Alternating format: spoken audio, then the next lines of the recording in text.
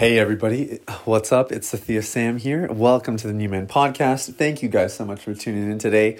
We have an interview I'm really excited to share with you. I'll just be honest, like when I did Deep Clean on the side, I was very selective of my time. So I would, interview on podcasts, I would look after my clients, I would build out my courses and update content and material, and that was basically it. I didn't have a lot of time to network, and I would do a little bit of speaking, but doing Deep Clean full time right now, more recently, the last couple months, it's given me the opportunity to really start reaching out and start connecting with more people and speaking at more events, and it's just been fun. I've been able to take a lot more on, and that is how I met today's guest. His name is Ian Henderson. He's the founder of the Naked Truth Project. And he and I both shared at the Coalition to End Sexual Exploitation, which I think took place, middle of July, something like that. And so I just reached out and said, hey, I love what you're doing. He had this really cool event coming up himself in September. And I said, why don't you come on to the podcast? We'll talk about it and you can promote it a little bit. It would be great to hear your story and all of that. So that is exactly what we did. And as far as origin stories go, anybody who's in this space has an origin story, and it's not as simple as like, I always wanted to do this when I grew up. Nobody wanted to do this when they grow up. Everybody had different ambitions, but the circumstances of life and stuff bring you here. And he has a very profound story. I've never really heard anything like it, and I think you're really going to be impacted by it. So this is the interview. And the other thing I'll just mention is that Ian is from the UK. And I haven't actually talked about this on the podcast a ton, but I have such a special place in my heart for the UK. I have a myriad of British friends and English friends specifically. But I think just beyond that, I really long to see God do something there in the culture around sexuality and pornography and all that. And so we get into that a little bit here as well. So lots of fun. I know you're going to enjoy it. And without further ado, let me cue that music and let's get into this interview with Ian Henderson of the Naked Truth Project. Welcome to the New Man Podcast, a show for brave men to experience freedom in their faith, sexuality, and relationships. The goal? To provide practical tools and timeless principles that help you become the man you were made to be. And now, your host, Sathia Sam. Well, I'm here with Ian Henderson from the Naked Truth Project. Ian, thanks so much for being here, man. Really looking forward to this conversation. Thanks for inviting me. Yeah, this is so fun. So, we were just chatting a little bit before we hit record, and you're in the UK, you're in Manchester, and here I am in Toronto. And as we talk more, our lives overlap way more than I think either of us would have guessed. It's a bit of a small world, isn't it? I know. There's this big old bit of water between us, but there's quite a few similarities, I think, not just only in relationships and connections that we share, but I was saying, I think Canadians and English are quite similar as well. I think our sense of humor, I think culturally, there's lots of similarities actually. So yeah, I agree. And we're going to get into all of it because I think one thing that you offer that's quite unique from most of the guests is just a perspective on what's going on in the UK. And like you said, it's a big body of water, and sometimes I know North American mentality is like we separate what we're doing over here, but I think when you talk about Western culture, Great Britain and a lot of parts of Europe as well all tie into some of the dynamics that are happening, and so we'll get into all of that, Ian. But I'd love for you to just talk a little bit about who you are for starters, and then what you do. You're part of this organization, the Naked Truth Project, and you guys are doing a really, really cool thing, man. So just give us the whole scoop here. Who are you, and what's the Naked Truth Project all about? Sure. So, as you say, I'm here in the UK, Manchester. I'm married and got two teenage daughters. Okay. We've been living in Manchester for about 20 years. But if any of the listeners kind of know their English dialects and accents, they'll go, well, he doesn't sound like a Mancunian, and you'd be right. So I'm kind of originally from London and Essex and around that sort of area. Cool. We actually moved up to Manchester to plant a church and do some kind of work around that whole area of mission and evangelism and that sort of thing. But in 2014, I started Naked Truth. And appreciate that your audience is maybe a little bit more familiar with people kind of doing work around this issue of pornography. But I have to tell you, whenever I get my hair cut, it kind of stops the conversation dead when they ask me what I do, and I say, I run a porn project. And then they kind of wonder what that's all about. And it's true, I certainly didn't sit down with my careers advisor at school and say, my plan is when I'm 40 years old, I'm going to kind of quit my job and start a porn charity. But that's what happened. And Naked Truth, we talk about trying to open eyes and free lives from the damaging impact of pornography. So that's education and awareness work.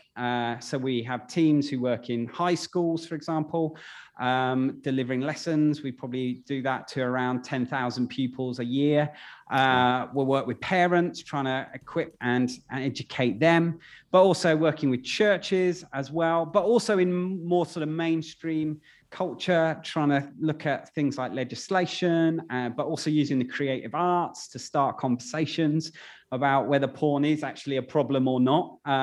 Your average guy in the UK probably doesn't think it is, to be honest. So one of the things we're doing is just trying to provoke and prod them to think about that. And so that's all our kind of open eyes stuff.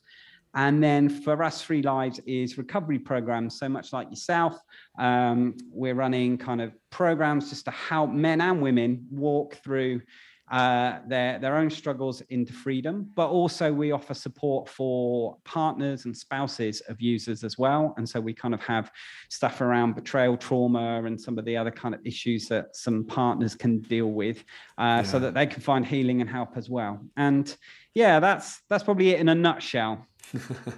It's amazing, man. Amazing. And you're right. Like it's a really niche space that we're in, isn't it? Like within it, we all kind of get it and it's easy to talk about. You don't have to explain the language or feel like you're going to be misunderstood, but it's a pretty small pond here. I think beyond it, it's kind of a foreign work. I want to ask a couple of questions about what you just shared. I think the first is, as you mentioned, nobody sets out to do this kind of work usually at a young age. Sure. Generally, there's a story or there's something behind the scenes that compels them to do it. What was it for you, Ian? Why did you start this? Well, probably a couple of things, really. So I always talk about two events that happened in 2007. And one was a very public event that the whole world knew about. One was much more personal and private for myself and my family.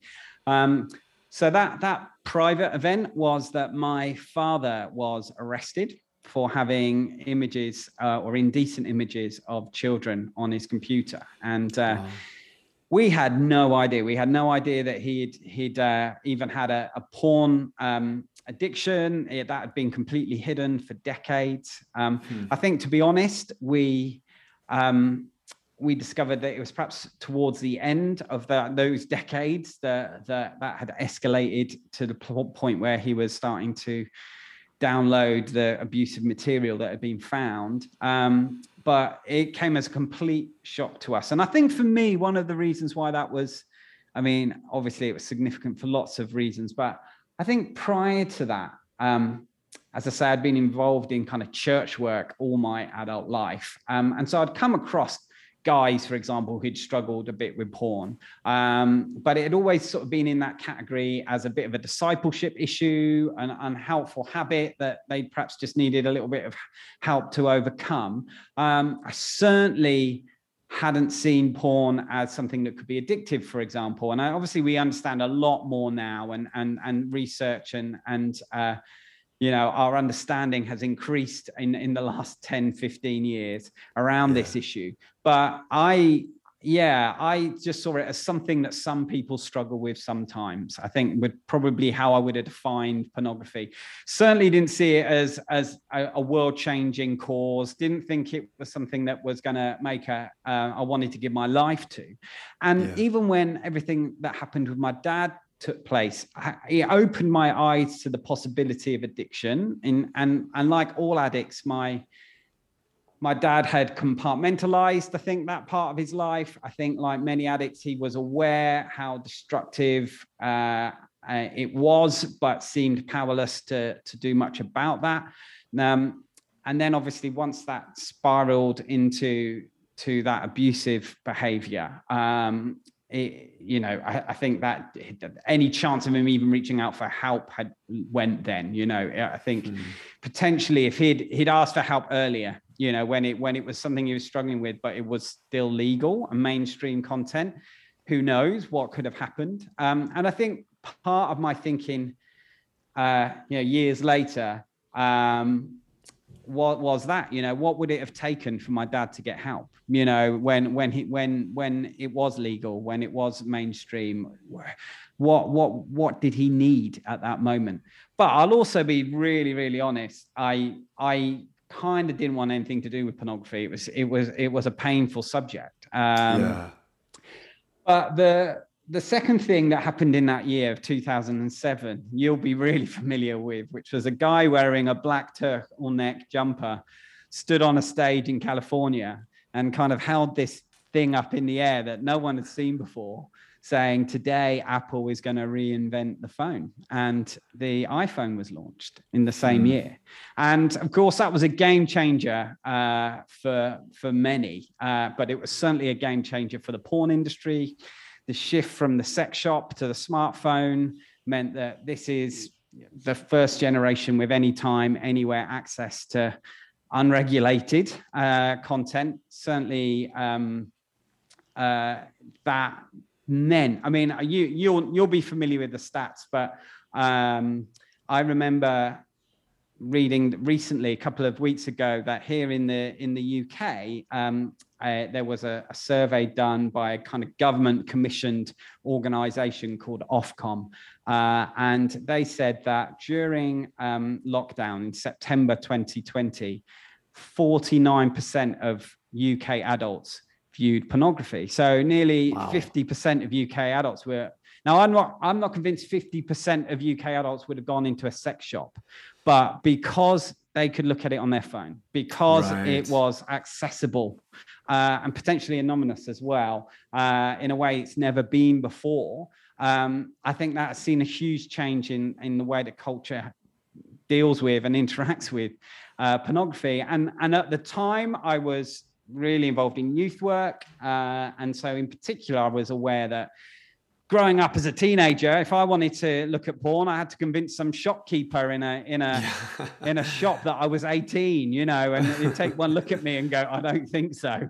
And of course, we know that's not the case with, certainly again in the UK, age verification is minimal. You normally have to tick a box. You just click a button. Sites, the kind of tube sites, user generated sites, 44 billion hits in 1 year to Pornhub. And as we know, all you got to do is tick a box that says, yes, I am over 18. So we I think, have seen a huge change. We're probably not even aware how dramatic that change is actually. And so it came maybe a few years after my dad's arrest. He actually died about 12 months after his arrest. And I'd begun to kind of pray, and I was in a kind of place where I was seeking God about some steps for my life and what to do next. And actually, I was reading the book of Proverbs, and there's this chapter in Proverbs where there are two characters. One character is called wisdom and one is called folly, and they kind of turn up in the first 9 chapters of Proverbs quite a bit. And in this chapter 9, it talks about how wisdom, this character, she has prepared this meal, and it's a banquet, and it's the best, and it's symbolic of basically life to the full. In fact, Jesus picks up the analogy himself in some of his stories and talks about a banquet and a feast. And it is this idea of just connection with God and yourself and with others, and an abundant life with God. And so she's pretty much inviting everyone. And it says that she went to the highest part of the city where everyone could see and hear her,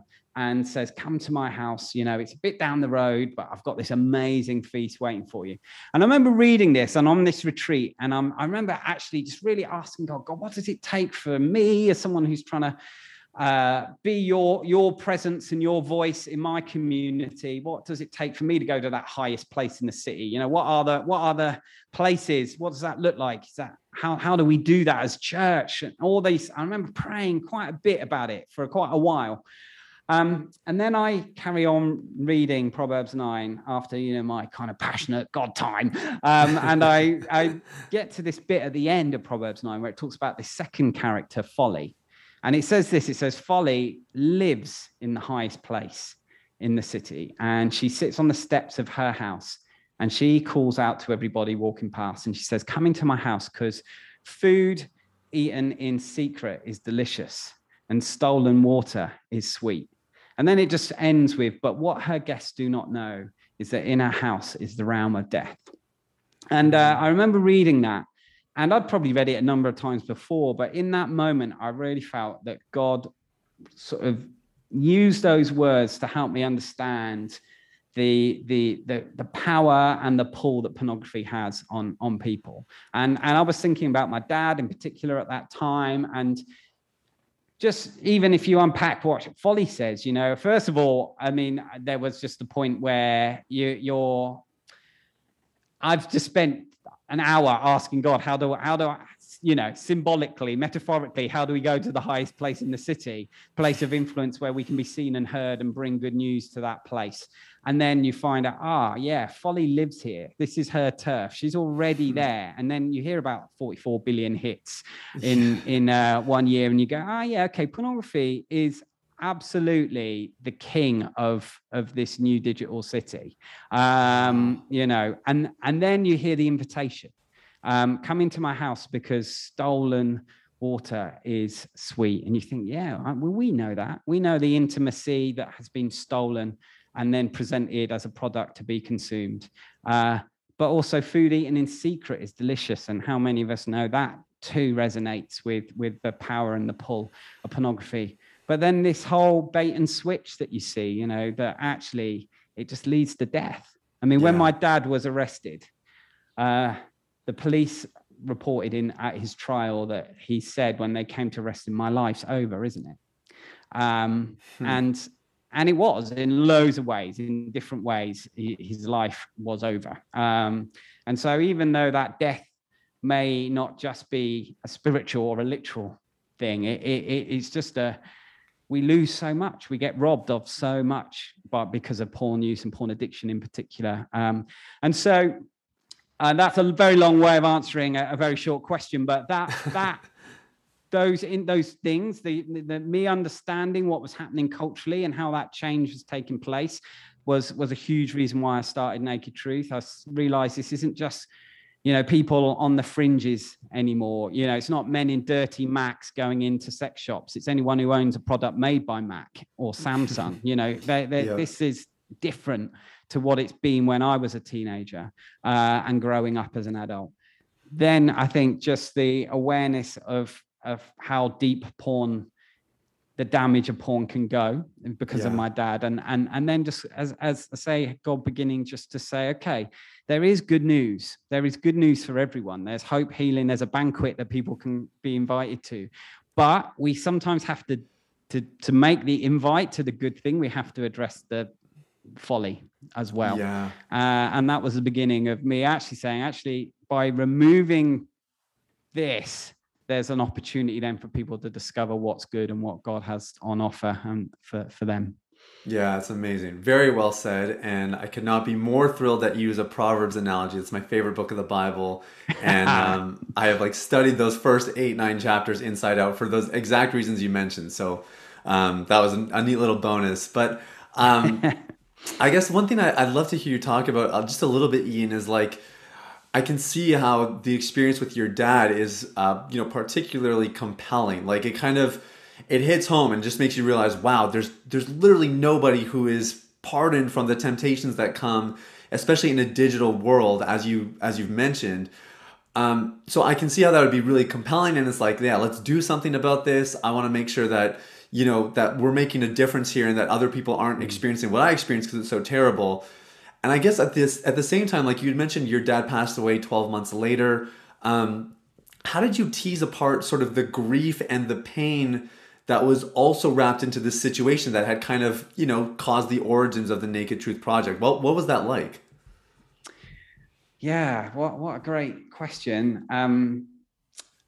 I mean, for me, again, I know some of your listeners will have faith and they will resonate with some of this. Maybe some don't yet, or, that's just not where they're at. And so this may be more difficult to connect with or understand. I personally didn't have therapy or counseling. I'm really for those things. And part of what we offer at Naked Truth is professional clinical support. But actually for me, it was probably more of a spiritual journey that I went on, and something where God brought clarity and healing and restoration for me. I mean, there's still work to be done, I'm sure. I think for me, the first step was around forgiveness and just having to forgive my dad for the terrible things he had done and the things he hadn't done. But also then, just an ongoing thing of allowing God to walk with me through pain, and walk through pain and disappointment and hurt and confusion and grief. And again, as guys, I don't know, there aren't always loads of tools for guys to lament well, or to process pain. We're quite good at kind of saying, right, let's move on. And I'm probably, my personality type would be one that I don't dwell on a lot emotionally. I would lean into wanting to move on. Let's fix something. Let's find a solution. And again, as you say, Naked Truth, I guess in some ways has been a bit of a response of, okay, let's make something good out of this rubbish. But if you ignore it, and you don't acknowledge the rubbish as well, and acknowledge the pain that has been caused, I think that becomes problematic. And so, as I say, there was a number of years really where there was no response, certainly nothing positive. I certainly, and I know that's the same for you with Deep Clean. You were saying, it took you deliberately waited actually before kind of going into kind of let's do something to help others. You wanted to kind of make sure that your own journey and your own healing had taken place. And I think that is right and healthy. And I think probably a similar thing happened there for me. We see that a lot actually with people in recovery. I think it's a natural instinct, isn't it, to want to help others and try and bring change. And I think that's so good and so helpful. But I think the timing is really, really important. I think there are things you can do quickly, but equally, I think there's some real wisdom in holding off and waiting and making sure that you do journey through some of the hurt and the disappointment and the pain stuff. Otherwise, the doing something is actually just trying to cover up some of the work you haven't done yet. Yeah. Would you agree? Well said. Oh, I would totally agree. Yeah. And I mean, I definitely resonate, even just being the personality type who's very sometimes too quick to move on, right? Like I certainly have to remind myself sometimes it's okay to sit in this. It's okay to process it. They're just feelings. They're not scary. And, give yourself that space. So I totally agree. And, I think your approach speaks to the longevity of the Naked Truth Project. Like it's 7 years later and you guys are going strong. And one of the things I wanted to ask you about is you're really focused, or at least you're partially focused on just the awareness, just raising awareness of the harmful effects of pornography. And I think our North American equivalent would probably be Fight the New Drug, which has really, made that their mission as well. I'm just curious, when you guys are going into schools or you're going into these more secular environments where, pornography is kind of the norm. What's your pitch or what's your angle? How are you guys actually making people aware that porn is a problem? And part of the reason I'm asking is because I have people ask me that, like, how do I get somebody to stop watching porn when they don't think it's a problem. And it's like, well, you can't get them to stop watching if they don't think it's a problem. You have to first deal with the fact that they think it's okay, and maybe make them aware of some of the harmful effects. So what does that pitch look like for the Naked Truth Project? How do you guys handle that? Yeah, I mean, I'd probably have two responses to that, and both in terms of content, what we look to say, but also how we say it, I think is really important. I mean, one of the decisions I made early on with Naked Truth is I kind of wanted to be able to challenge the status quo, the perceived norm that porn, what's the big deal? What's the problem? But again, in the UK, we had a little bit of a history with actually some really beautiful, great people back in the sort of 70s, 60s and 70s, who did a lot of campaigning around kind of things like snuff videos and things like that. And where what's a snuff video? Can you just clarify the term?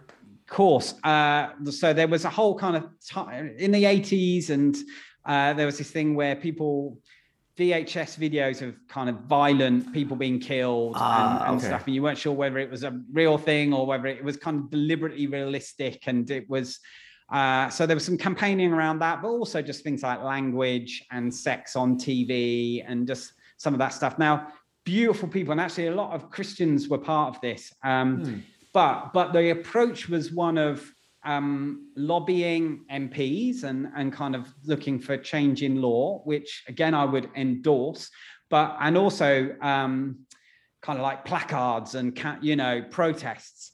And interestingly, although I think all those things are valuable, it wasn't the approach or the tone of voice I felt would be most effective in this season. I think just particularly for millennials, for example, I think you just start shouting and you're just perceived as angry and moralistic and because we are a faith organization, that would just people just make assumptions then, oh yeah, of course you're Christians, of course you're going to hate porn. And so actually we felt that to actually have a conversation where people were willing to think about it and reflect, we probably needed a slightly different approach. So for us, for example, using the creative arts was part of our answer, because I think if you go and see a film or a play or even a piece of, a painting or a piece of music or spoken word, that can sometimes be super challenging. I've seen films that are really, really challenging, even documentaries or whatever, that are very kind of, take the environment, for example. We all like the way we live our lives because it's comfortable. So for something to challenge the way you're living your life, to say, actually, you need to stop using this because the bigger goal for the environment is stop living this way.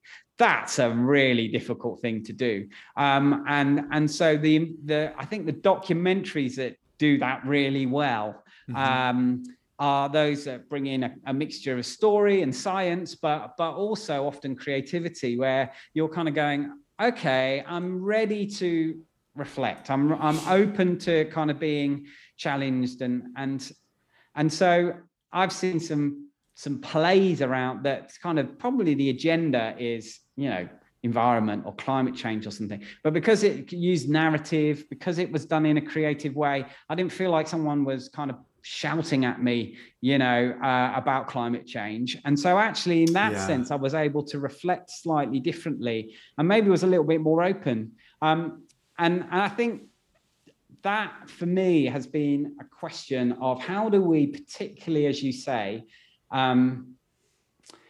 when you're talking to people where porn is normalized, how do we begin to just provoke and challenge? And so the arts has been part of that. So our joint friend Joshua Luke Smith would be an example of, he's a poet, spoken word artist, telling his story, which I think is another really powerful way that you engage people who think something's okay, is well, okay, that's fine, but let me tell you my story. But also, just kind of using the arts, I think has been a really important part of it.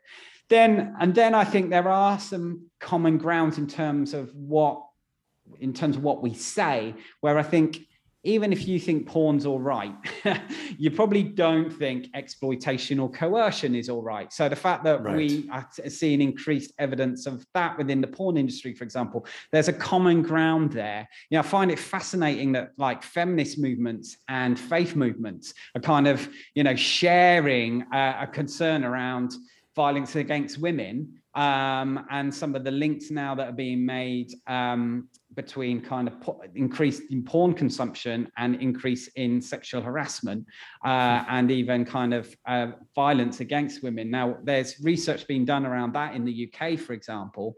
So when we're in a school, we'll talk about those links because there's some evidence-based conversation there that's helpful. But actually, you know, you might have a different value system to me in terms of whether you believe in God or don't believe in God, or we may have some different ethical views on different things, but we probably agreed that violence against women or exploitation of people within the industry, these are areas where people are going to go, okay, I agree, they just don't know. Most 17-year-olds are not making a link between the kind of materials maybe that they're watching and then what it feels like to have a girl have a guy talk to them or treat them in a certain way because they've learned that behavior from the porn they've been consuming.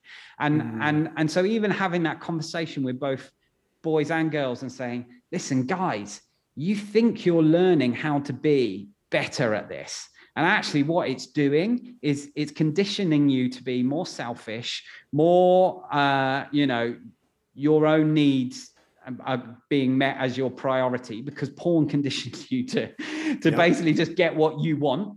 And so we kind of see that as a manual, you know, loads of young men thinking this is a manual, I'm going to learn how to be a better lover.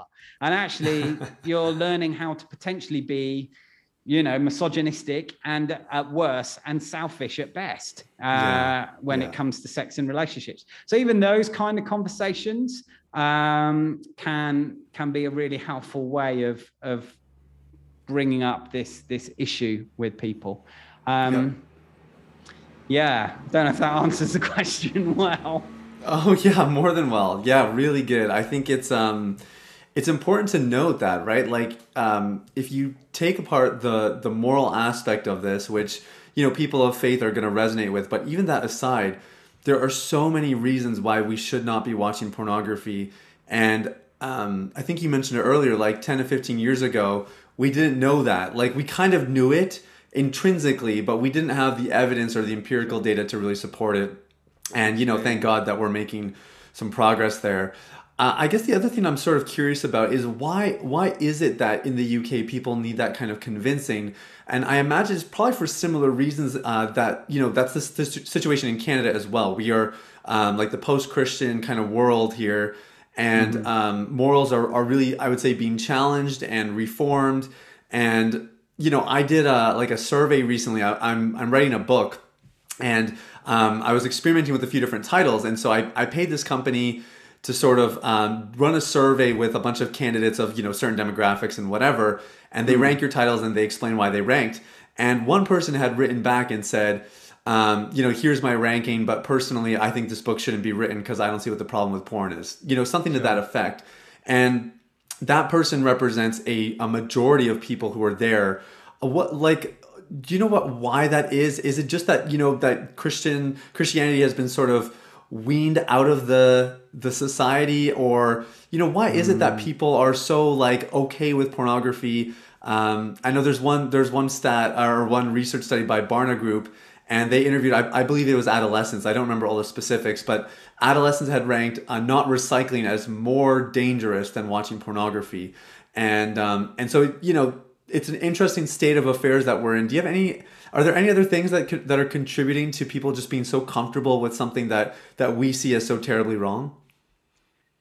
Yeah, it's a great thought, isn't it? That and obviously it's a really complicated question because I think because porn is so tied into just our sexual ethics, more broadly. So, Yep. in the minds of most people, porn use isn't a different thing to actually sleeping with somebody, going out, hooking up with people, all that stuff. It's all kind of like one big thing, really. And again, I think that's where perhaps even in Christian world, we separate that. So again, the faith groups might go, well, I might be looking at porn, but I'm not actually going out and hooking up with anybody. So surely that's better than that.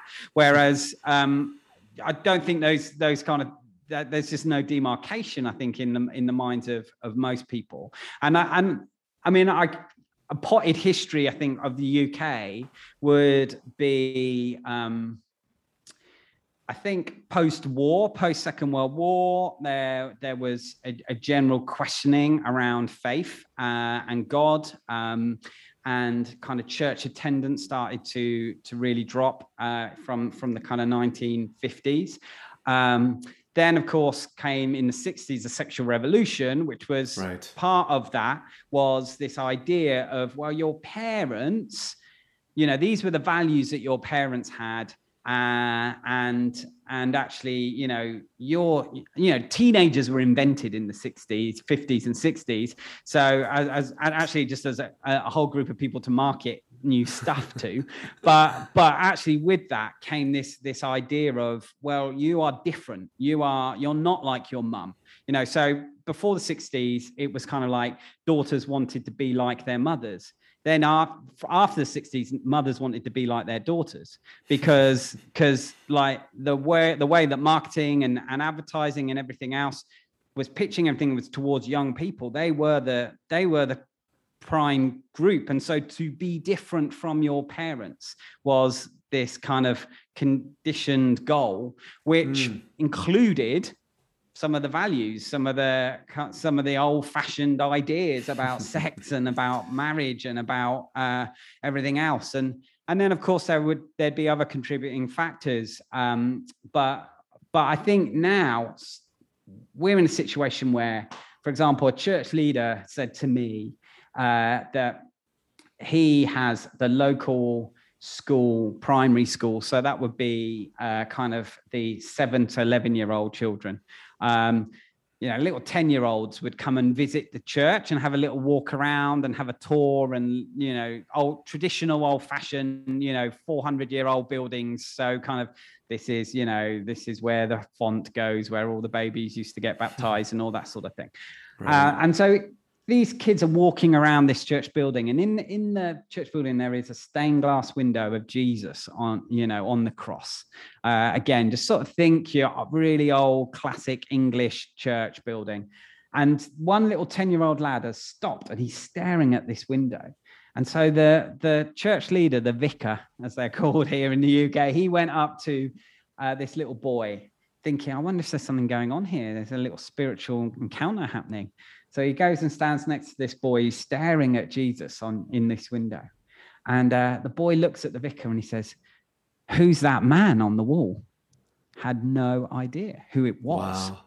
And for the church leader, it was really indicative of I guess what's happened in our nation, because his parents never went to church. Probably his grandparents had never been to church. So now you kind of have a third generation child who hasn't been to church and just didn't recognize the picture of Jesus, probably just wasn't paying attention when they did Jesus at school for that week.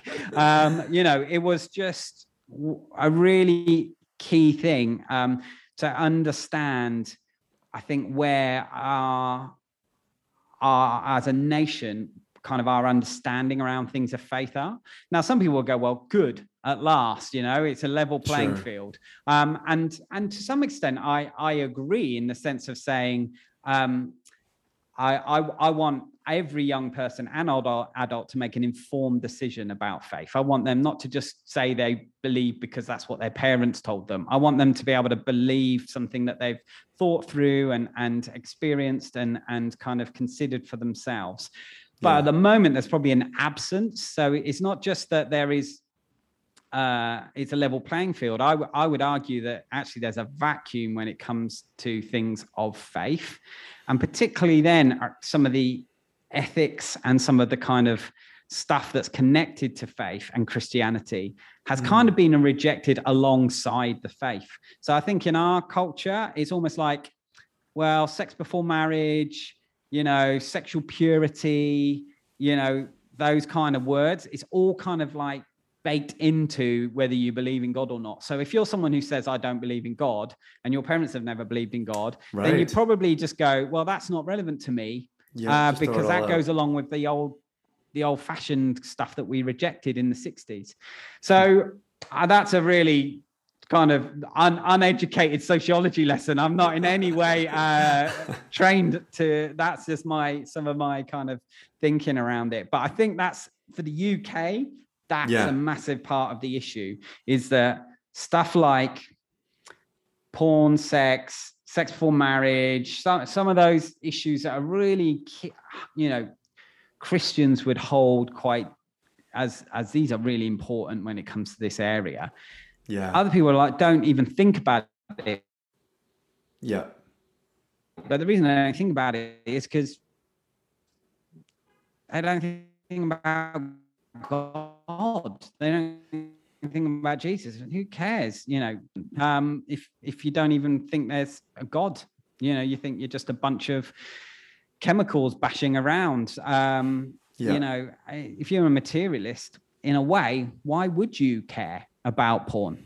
If you just, you're just fulfilling just chemical reactions in your brain. And that's why it's really interesting, because you could talk to somebody and they might, what's really interesting is they'd go, I'm just following my urges. If I'm hungry, I eat. If I'm thirsty, I drink. If I'm, feel sexy, I watch some porn or whatever it is. And it's kind of in that area. But and you say, well, why do you not feel there's anything more? And they're like, no, we're just chemicals. We're just that's all we are. And I'm just responding to that. But then you kind of say, do you want to be in a relationship with someone? And they go, yeah, I think there's a one for me out there, and fate's got someone waiting for me. And you're going, whoa, okay, these two ideas don't match. Interesting. You're a materialist who thinks it's all chemical reactions, or you kind of think there's a one. I mean, where's that coming from? So we're actually, the reality is, culturally, there's just this hodgepodge of ideas, some that's very science-based, some that's much more kind of Disney-based, and it all kind of gets merged together into something that people just kind of take and just can receive, but don't necessarily question. I've waffled a little there, sorry.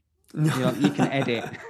No, that's fine, man, that's fine. It's all good. We are running out of time, and I do want to respect your time, but you have a conference coming up, and you guys offer a plethora of resources for guys out there. So Ian, can you just tell us about some of the things you have going on and how our audience can connect with you? Yeah, absolutely. Well, you mentioned the conference. So we do have this conference coming up in September 28th to the 30th of September. It's an online event.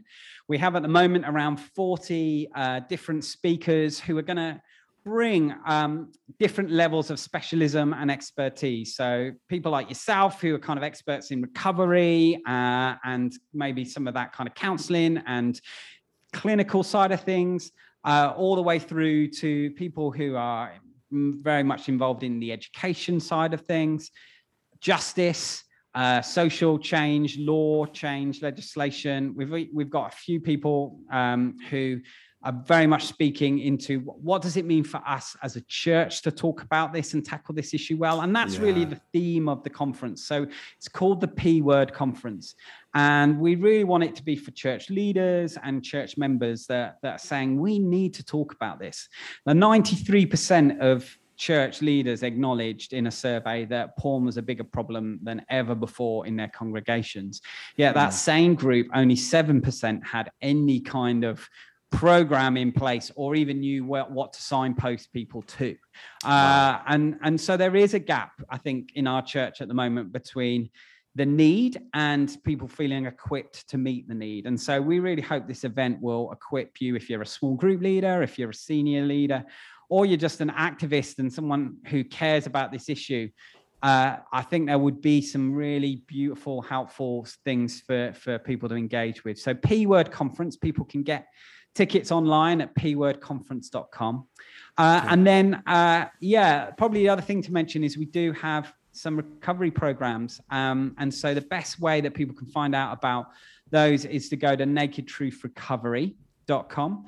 And we have programs, as I mentioned before, for individuals who are trying to find freedom in their own life from porn use, but also for partners and spouses. All our programs are partner sensitive. So even the work that we do with porn users is, I guess, one of our kind of our core values would be how can you find freedom in a way that is partner sensitive if you're in a relationship with someone. But as I say, there's kind of specific support for partners as well. And we mentioned Proverbs earlier, so let me mention one final thing. Please. If people have got the YouVersion Bible app on their phone, we've done a couple of plans on there, but one is called Pornhub versus Proverbs, and kind of unpack some of those different verses to the one I mentioned actually in Proverbs 4, some of the verses in Proverbs 4. And so, people might, obviously that's completely free. People might want to kind of do a little bit of journey. And we have another one called Control-Alt-Delete as well, which is on the YouVersion app, which is about how do you reboot and restart your life using scripture as part of that. So that's maybe something else for people to check out.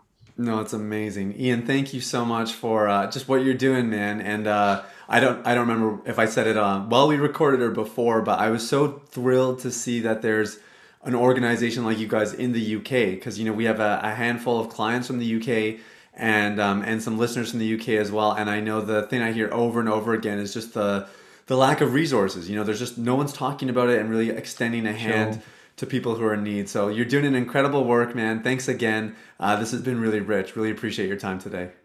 Thank you for inviting me. Really looking forward to getting to know you a little better as well. Been great to connect with you for the first time today. Yeah, it's been fun. Thanks, Ian. Okay, well, that was my interview with Ian from the Naked Truth Project. And oh man, he's such a good guy. You can just tell he is very sincere and really passionate about what he does. And after we hit record, he was like, "Hey, I know I kind of ranted a little bit. I hope it's okay. Or if you need to trim it down, just go for it." And I was like, you know what? To be honest, I love the passion. I love that he is so excited about what he's doing. He's obviously a wealth of knowledge, and it was really fun hearing his story. And we didn't mention this outrightly on the podcast either, but after the interview, he kind of said like, "Hey, I'd love to actually have you come speak at the conference." And so I'm going to be one of the 40 some speakers that they have. And it's kind of geared towards leaders, or at least my talk is geared towards leaders, pastors, that kind of thing. So if you're interested, I really encourage you to go check out the conference. I think one of the benefits of the pandemic is that it has allowed us to just attend conferences virtually a little bit more normally. It's kind of more standard. It's not like some added feature to an event. This is just like a part of it now. And so here you have this organization in the UK. If you wanted to go normally, you'd be paying money for flights and hotels and food and all that. Instead, it's just a virtual pass. It's very affordable. And you get the same content, the same speakers, and a similar experience. Maybe not quite the same, but still worthwhile and still something that's going to help you get educated if you are a clinician or a practitioner or a pastor. And it's going to help you get free if you're a guy who's looking to experience greater levels of freedom in your recovery journey. So I highly encourage you to check it out. All the links are in the show notes. Guys, thanks so much for listening today. I'm cheering you on, and I hope that today's episode has helped you lead with confidence and integrity. We'll talk soon. Bye-bye. Thanks for listening to the New Man Podcast. If you enjoyed this episode and you'd like to help support the podcast, you can share it with others, post about it on social media, or leave a rating and review. To catch all the latest, please sign up for the weekly newsletter at www.sathiasam.com or follow on Instagram at SathiaMeSam. Thanks again, and see you next time.